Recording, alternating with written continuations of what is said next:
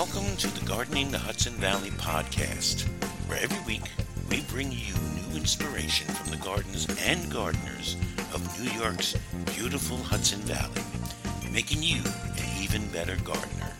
And now, here's your host, Marie Iannotti.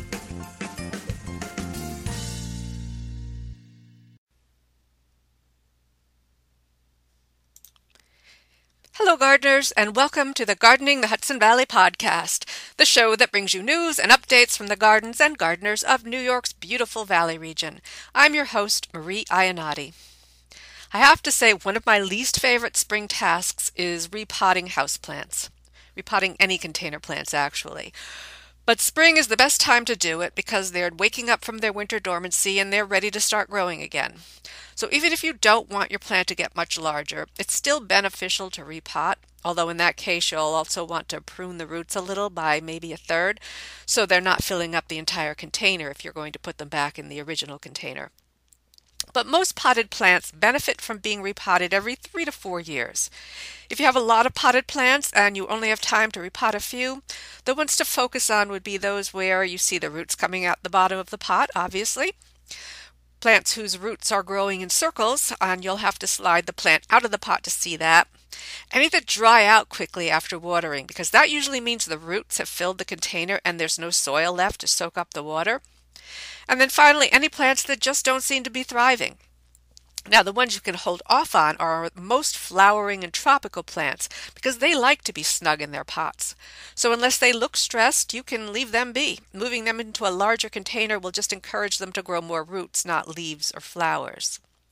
Now, for some tips for repotting, first, it can be easier to remove plants from pots if the soil is moist. So water at least an hour before you plan to repot so that the soil has a chance to become evenly moist. If the roots are circled or entangled, go ahead and loosen them with your fingers, but be gentle so that you're not breaking them. Don't yank them apart. Repot into a container one size up from the original pot. For example, move from a 6-inch pot to an 8-inch pot. You don't want a lot of excess soil that will wick water away from the roots. And replant at the same depth. Make sure your plant isn't any deeper in the soil than it was, but remember it will settle a bit, so err on the side of higher rather than lower. And finally, be sure to water thoroughly and allow the excess to drain once you've finished repotting.